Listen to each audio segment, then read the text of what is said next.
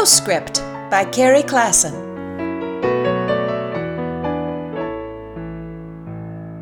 Peter and I are packing for our annual trip again.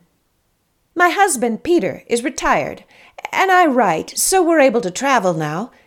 Getting married late in life, this might have posed some problems because Peter is exactly the opposite sort of traveler I used to be.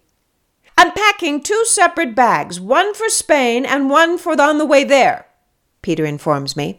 This will mean some duplication, but it will simplify things when it's time to fly. Peter is obviously pleased with himself. I used to take pride in traveling light. I fit all my clothes and everything I needed in a small backpack or a carry-on suitcase and hit the road with little idea of where I was going. This was a lot of fun, and I had some fine adventures. Then I met Peter. "Should we bring the paella pan?" Peter asks. We bought the pan in Spain. We are going to Spain. "I think they'll probably have one," I say, knowing that if they do not, Peter will insist on adding a paella pan to the list of things we bring overseas every year. In addition to sharp knives, which I concede every traveler needs, Peter packs spices and utensils. He brings clothes for every contingency.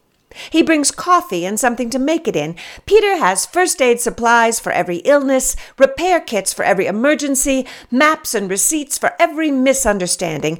Traveling with Peter means having everything you could possibly need tucked away in some bag or another, and extra bags, just in case.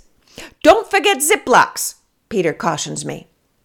In the list of things that are hard to find outside the U.S., resealable bags are near the top of the list. Don't travel without them. That's our motto. It is surprising, actually, how little pushback I've given Peter on his packing style.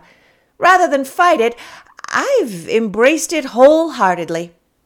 I wistfully remember the days I traveled with 2 pair of shoes, one on my feet, as I tuck another pair into my bag. So much room, I think. Why not bring my black suede boots?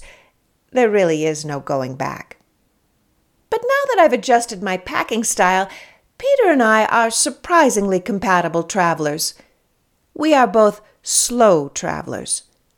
Like me, Peter does not like to dash around from place to place when we are somewhere new.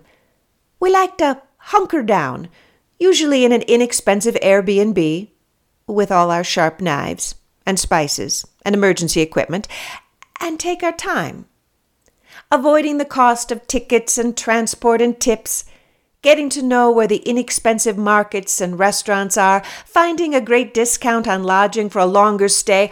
All these things make traveling less expensive, but for us, it is also more fun.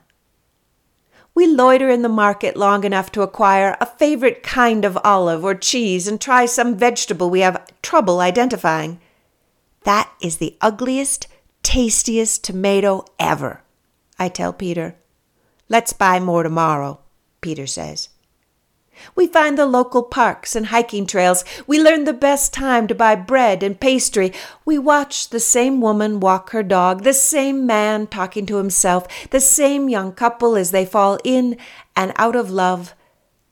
Traveling slowly allows us to feel a part of a place, to imagine it is our home for a while, to wonder what it would be like to live a different life entirely. Except that we have Ziplocs and really sharp knives. Till next time, Carrie.